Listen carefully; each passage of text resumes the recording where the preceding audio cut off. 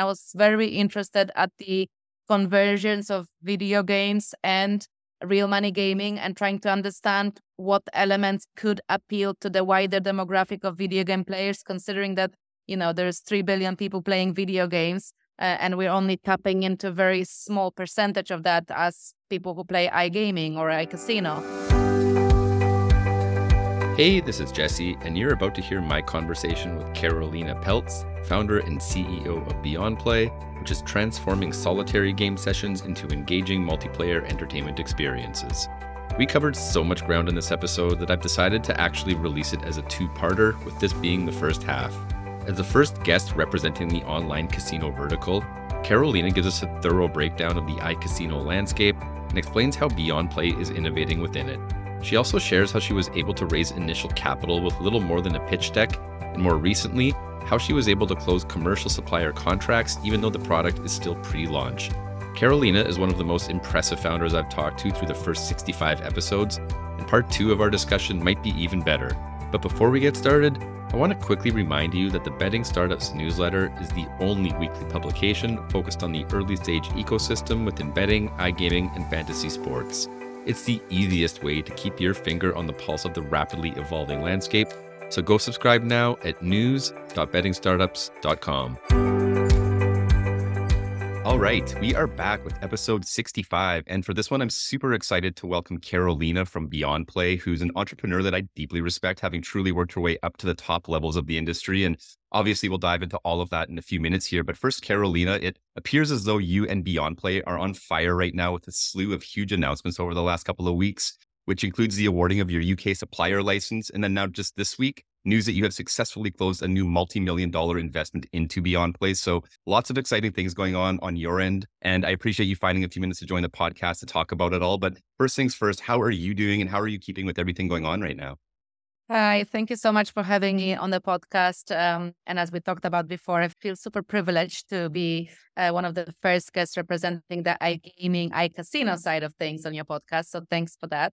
I'm feeling great. I mean, I think 2 years into the journey, I've come to understand that it's just a never-ending whirlwind to a certain extent. So, I mean, the days where I have crazy workload and sometimes huge anxiety attacks and remorse became sort of a norm.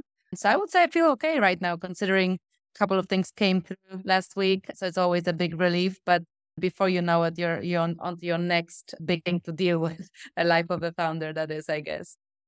Absolutely. Well, one thing I want to ask you just right out of the gate here, Karolina, you just alluded to a couple of words, iGaming and iCasino. And as you mentioned, you're actually the first guest in 65 episodes that's representing the casino vertical. I've typically had people, generally working within the sports betting vertical. So this is somewhat new terrain for me. And what I want to ask you right away here is just like the language we're using to describe this vertical, right? I mean, I've been in the industry for long enough. I've known it as iGaming, but I think particularly from a US perspective, I'm hearing a lot of references to iCasino. So just asking you first and foremost, how do you sort of think about just the branding of the casino vertical right now? What's the right word to be using to describe it all?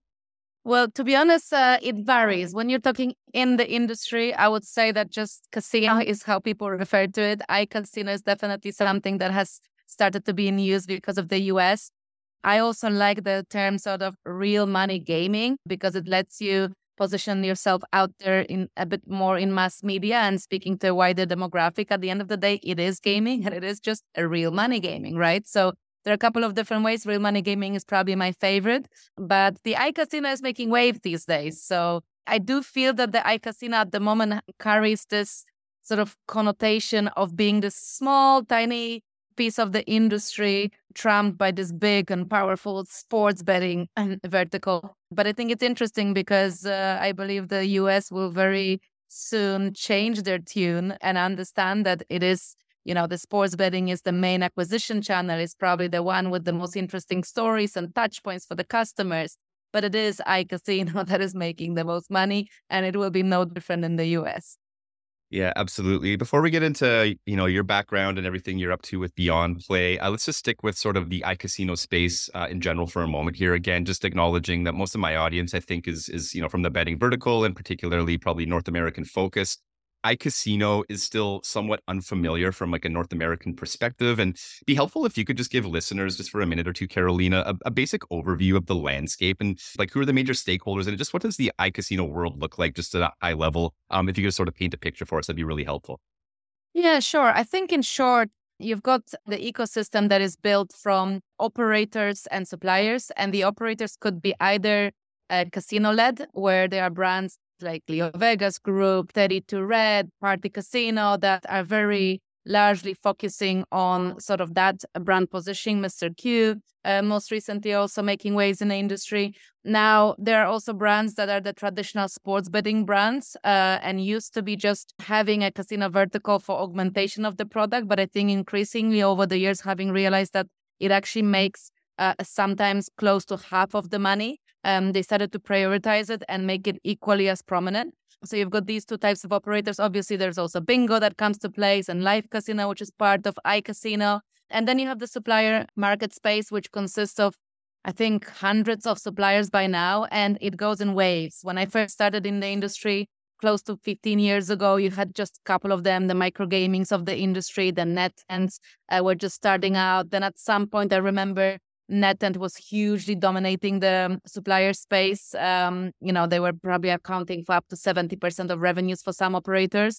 And then the smaller suppliers started to creep up and started to build market share, so that dominance became less sort of visible. But then the industry just started to centralize, and one supplier would buy another. And then you'd have the evolutions that grew from a very small niche live casino supplier to this huge tech company that I recently heard that now has a market cap bigger than Spotify. So we're talking serious business here.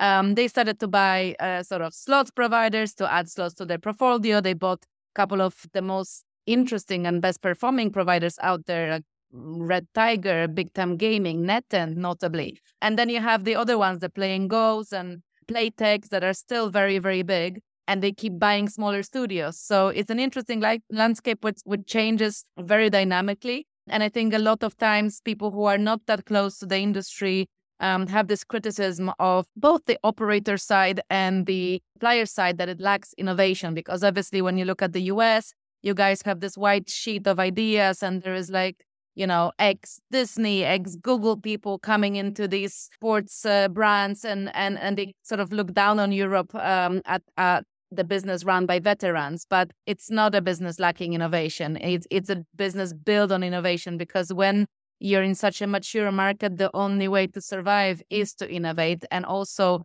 to operate in a heavily regulated market where you're constantly being faced by trying to balance being compliant and responsive to the new regulation with still building interesting proposition for your customers. You have to be innovative, even if it comes to approach. So there's huge amounts of innovation happening on both operator and game side. They might not just be that buzzword driven, they're sort of niche and specialists, so not always that easy to spot. Awesome. Well, clearly, your years in the casino world have led you to this point. And let's talk a little bit about that now, Carolina. If you could give listeners a bit of a sense of your background and maybe some of the major chapters of your time in this industry up until you founded BeyondPlay.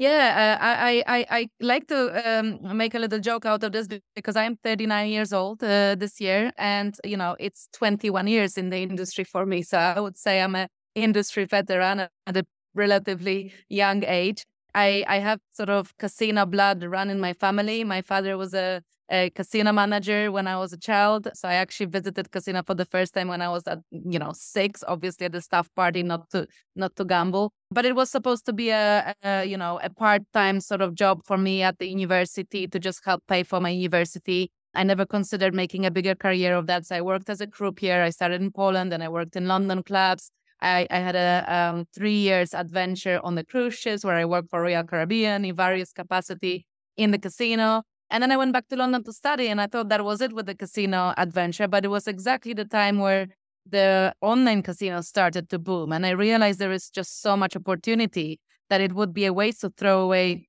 by then 5 years of experience and start in some completely different industry. So I joined online, and I I've done all kind of jobs. I started as a poker manager, VIP poker manager, VIP casino manager. I did some marketing assistant jobs and I climbed my way to marketing manager. And I think somewhere halfway through my career, I decided to make a switch to product, which wasn't easy, but it was super interesting to me because I wanted to build new things. And I started in product for marketing. So I was building bonus tools and promotional tools, some gamification. And I think ever since I haven't looked back. So my future roles as I climbed through, head of casino, director of casino, it was always on the product and business management, P&L management side. So I think I'm mostly recognized for my time at LeoVegas because I spent 3 years at LeoVegas at the time where they were the most up and coming brand, where they claimed that space of being the very first mobile casino, and everybody was talking about them. So I went to work there directly with the founders early on. And we were sort of continuing at that journey with innovation and first with the latest. So we were the first casino to release NetEnt games on mobile, Evolution games on mobile. So I think that sort of gave me the injection of how it feels when you get to build new, never before done things and how players react to it and what kind of satisfaction there is and revenue generation opportunity as well. So yeah, I did that. And I think that's where I first started to have cool ideas for what could be brought to the market. And then I opened my own company, which was my very first step into running my own business. So I had a consultancy, which is still active for 3 years, where I consulted mostly at the management and executive level in the industry on all kinds of things, sort of audits, cross-sell, live casino. Live casino is a big hobby of mine because of my background. And at LeoVegas, I had the opportunity to build one of the fastest growing live casino businesses in Europe with Evo. So, I did the consultancy, and just as I was deeply immersed in this consulting journey, I realized that it doesn't really fulfill me because as a consultant, you give and suggest the ideas to people, but you never see them come to fruition and you never see the results, right? And it's also sort of give or take. Some of the ideas they're going to take, some of the ideas they're going to abandon. And at some point, I think I got frustrated to the point that I wanted to see some of these things come to life, which is when I got some support from my industry peers. And I founded BeyondPlay as the first sort of not sole director consultancy, but more of a tech startup that needed money raised, that needed a team, and turned into what it is today, I guess. Awesome. Well, let's dive into that a little bit, just the origins of BeyondPlay, Karolina. I'm just wondering if you can talk a little bit about, I guess, just that leap from the consultancy work you were doing and sort of, as I say, like making that leap into founding a tech startup and everything that comes with that. If you can just talk a little bit about just the origins of it and making that leap. Yeah, sure. I mean, I think, I've worked to a large extent as an innovation consultant. So people would come to me and sometimes the assignment would be vague as, can you build us something innovative? Because you seem to know the trends, you seem to have done it in the past, so just go for it. And I realized that, I could be doing this for myself rather than going to conferences and speaking as an innovation speaker about trends and cool ideas that could be built. How about I build them myself? I didn't have the courage, so I needed some encouragement. But then I started to get a couple of approaches for startup CEO, and these opportunities showed out of my plate. So I realized, okay, maybe I do have the qualities to be the CEO and founder if everybody else around me seems to think so. So I assembled a couple of advisors as a team. One of them was a technical advisor, my friend from the industry, Chris, who used to be a CTO from Yggdrasil. And another good friend of mine, Tony, who manages Pixel Gaming and Black Cow right now. He was a commercial advisor. So they kind of filled the gaps where I didn't really know what to do because, I had a vision. I knew what the product needed to look like, but I've never raised money before. I didn't know how to create a deck, where to go, where to start. And I needed help on the technical viability as well, right? So they've helped me out. We've worked on probably good 6 months on the deck, and I analyzed all kinds of decks from Uber and, Airbnb, tried to get inspiration from the big vision stuff. And then we started the funding quest, sort of trying to find investors that are going to believe in it. It was not necessarily straightforward because it's one of those things that doesn't happen that often anymore, where it was literally a deck, It had some high-level architecture, it had a couple of advisors, but it did not have a POC. Building a POC in our industry is extremely difficult, especially for a product like mine that needs sort of double-side integration to be able to work, because we integrate both with studios and with the operator wallet. So to have to build mock versions of that for a POC would probably cost me, $500,000 alone. So I wasn't able to bootstrap any POC. And also the regulatory aspects of it, right? So we did raise from a deck. We were very privileged to secure investment for that. And Leo Vegas Group was our lead investor. And we had another strategic industry professional who is very well known for his innovative mindset and sort of bringing groundbreaking features to the industry back us early on.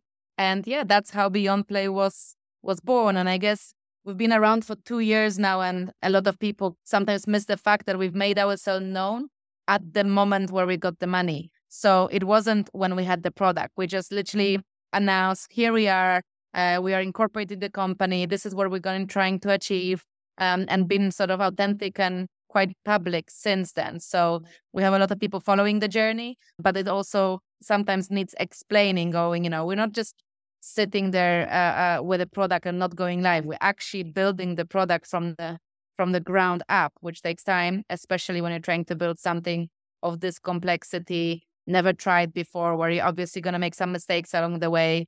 But in terms of trend, I think it was worth highlighting as well that I think it is my experience with working with innovation and working with a mobile casino where the demographic was slightly younger, where I started to do more and more research into the behaviors of players. And I was very interested at the conversions of video games and real money gaming, and trying to understand what elements could appeal to the wider demographic of video game players, considering that, there's 3 billion people playing video games, and we're only tapping into a very small percentage of that as people who play iGaming or iCasino. And I realized that, this is also what stands behind the huge success of Live Dealer. It is the multiplayer element. It is the community element. Also, quite a big element of the sports betting experience. And I just felt that whereas the core slot gaming experience, which is very solitary and you play alone with the game, is very immersive, it used to be very consuming in the past when you played on a big screen with huge sort of sound blasting out of your speakers. But when people moved to mobile and sort of started playing in portrait mode, only occupying a little bit of their screen, where WhatsApp and Reddit and all the other things are pinging in the back, trying to, distract you from the experience, and very little people play with sound on anymore, that experience needed to change in order to engage the demographics that are now 18, 19, and will be 25 in 5 years, and have grown up with very different consumption patterns, with very different options for entertainment. And I just thought we have to fight harder and make the product more adaptive to what they might be looking for, which is interaction, community features, being able to connect with other people, share the experience with someone else rather than being isolated in this sort of game experience on your own.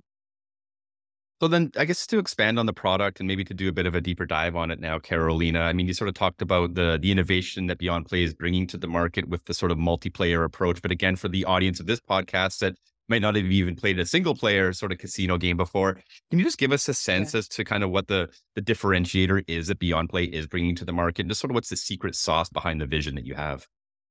Yeah, sure. I mean, for audience that might not be that familiar with casino, I think the best comparison that you can draw is some of the products that started to pop up during the pandemic from the big tech giants. And actually, these products were not there when I came up with this idea, but these launches made me reinforce the belief that I was going the right direction. So you've got sort of Netflix watch parties and, well, Twitch obviously growing in popularity, where people are interacting with the streamer, where they're betting, all kinds of Prime TV, Double Watch, and everything that was centered around people sharing the experience. Google Duo, Apple SharePlay, features like that. So what we're trying to do is imagine at the moment people are able to share movies and music and different type of experiences over chat, over their streaming platform and so on. We are bringing a product to market that allows them to share their gaming experience together. So we're using a middle layer technology that sits between the operator and the studio, which allows people to join a game session together. It's actually quite difficult to do because normally slots are designed for single player mode. So it's not as easy as to just add another player. And for us, it was not enough to just create a gamification layer in which people connect over competing on playing different games. We actually wanted them to play that same game. So that when the game is winning, they're all winning. When the game is losing, they're all losing. They're literally seeing the same spin at all times. So this is what we're building. And we made it double difficult for ourselves because we could have just built our own games for that. But we felt that the market was so saturated with game providers and so dominated by the big brands with the big budgets and, great commercial relationships with operators. We didn't feel there was space for another provider. And we also didn't want to kill the vibe of this tech or make it more difficult for it to perform in case our games were not as good. We were confident that we could build great middle layer tech.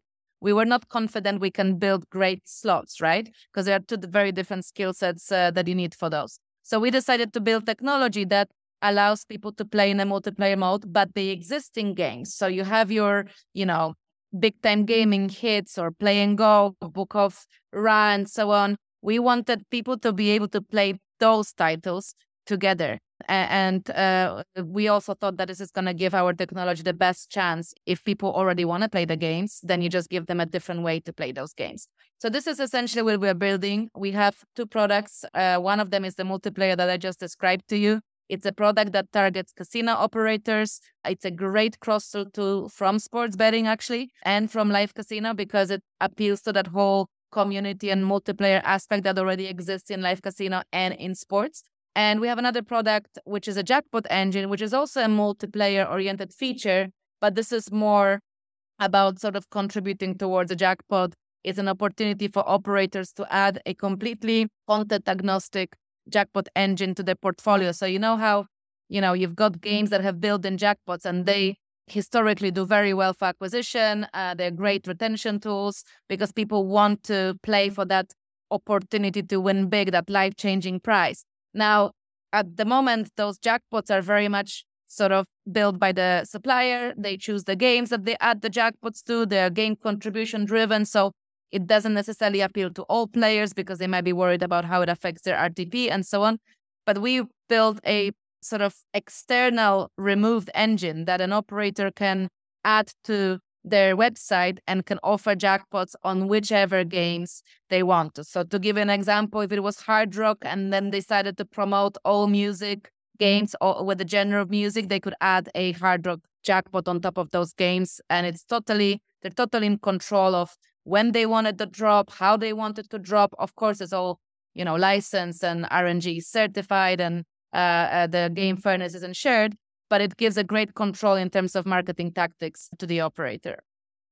Awesome. So thank you very much for the breakdown of the products. It helps to contextualize things a little bit. You talked about how the initial fundraise was pre-launch and you basically raised with a deck. And I guess as far as the product journey goes, right, the product still is pre-launch, but you've been able to successfully close commercial supplier contracts already, which really isn't very common at the stage that BeyondPlay is at. So I'm curious, Karolina, if you could talk a bit about how you were able to successfully pitch your offering being at the stage that BeyondPlay currently is.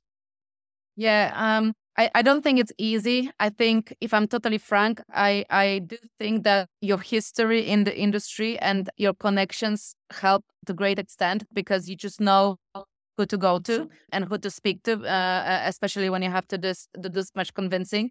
We knew that building of this multiplayer product particularly is going to take time, but we also knew that convincing those studios to not only agree to a partnership with us, but also agree to certain development effort will be difficult, will be lengthy, and we'll have to wait for our turn into the roadmaps. So we sort of started with all our sales efforts from the get-go. So we're building the product in parallel. We're building the multiplayer product. We're building the jackpot product with two separate development teams so that they don't impact on each other priorities, but they do sometimes still impact when it comes to launches, when we need all hands on deck on testing or project management, whatever.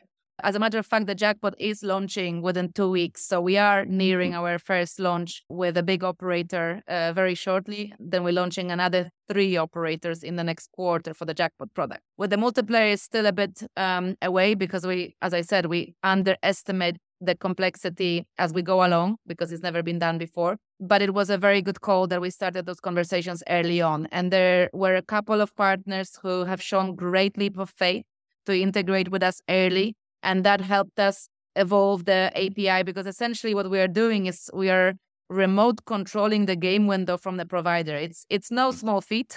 It's not easy. It takes a lot of testing. It takes a lot of creative thinking and cooperation, especially when you need to do it in a very compliant way for all your markets. We are licensed in UK, we are licensed in MGA, we are licensing in Ontario, Sweden, US. So there's a lot of things that you need to keep in mind here when it comes to game window and what it needs to display. But yeah, they came on early and it helped us build the momentum. So it is a little bit of a self-driving wheel. Like if you see some providers coming in, especially the big names like No Limit City, very prominent provider and known for innovation. Then we have Big Time Gaming signing up.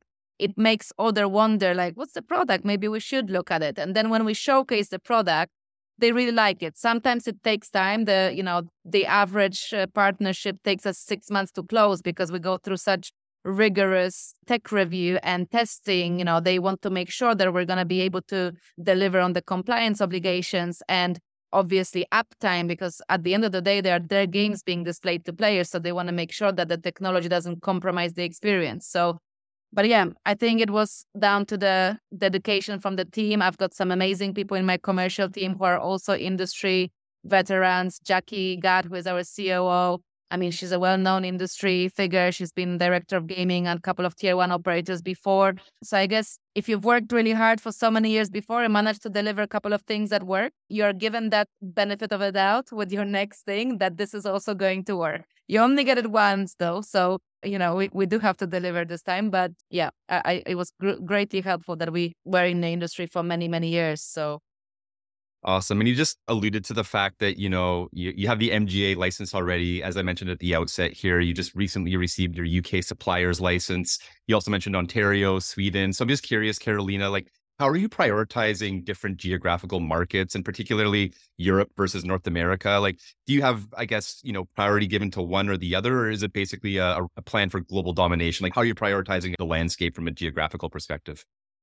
If we had just a multiplayer product, I would have probably focused on one market to start with, as in probably MGA, and have a think about whether we want to go for UK or not. Now, the jackpot product was quite unique because we were also able to take over from an existing software provider, jackpot software provider. And those jackpots had liquidity already in various jurisdictions. So in order for us to have a competitive offering that will grant us those deals, we needed to have both UK and an MGA license. Now, the second element of that is also that there is a lot of responsible gaming features built into our product. So our product really does appeal to a UK-based operators and their customers because there's a very big hype around sustainable, responsible type of experiences, more entertainment focused rather than heavy sort of high stakes gambling.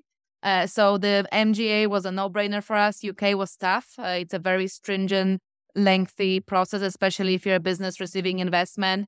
The qualification criteria for investors are high and need to be very upfront. And quite often you discourage investors from investing because it's just so much due diligence and paperwork that they need to go through. So you need to find ones that are really committed and invest and believe in you strongly. And then sort of the element why we're going for Ontario and US at the same time is very much to do with the fact that there is such demand, because we were focusing on the European market, but our brand awareness and all the efforts we've put into building the buzz around the trend, around the product, have caused a lot of customers from the US reaching out to us and being interested in the innovation and trying to differentiate themselves, especially that US is very much in that space of entertainment. They want to provide quality, sustainable entertainment with innovation to the players. So, we decided to go for it at the same time. Whether that's going to be the right decisions, we don't know, because obviously it comes with great pressure on our compliance and operational teams and quite a bit of money. But we said A, we're going to say B. And it also helps you because for a software provider, it's not easy to convince a big customer of the likes of Flutter and Tane or any of these kind of big guys to add a software for just one market. They would want coverage of other markets in order to even consider a space in their roadmap. So the more markets that we are available in, the more competitive we were, and the easier it is for us to even find ourselves on their pool of options they consider. That makes a ton of sense, Karolina. Let's shift a little bit to talk about the funding journey for BeyondPlay. As I said, you just announced a brand new multi-million dollar round of funding led by Better Capital. So, first and foremost, congratulations on achieving that milestone. It obviously massively validates the opportunity you're pursuing with BeyondPlay. Just a few questions around this, maybe just to start off with Karolina. I'm curious to know why your new investors are so excited about the opportunity, and why did they decide that you're the right team in the right place at the right time? And conversely, on the other side of that coin, why are you excited about your new investor partners in BeyondPlay? Sorry to hit the brakes here right as Karolina was about to get into the details of BeyondPlay's new multi-million dollar funding round, but we'll pick up there in part 2, which will hit your podcast feed in the next couple of days. So we'll see you again then.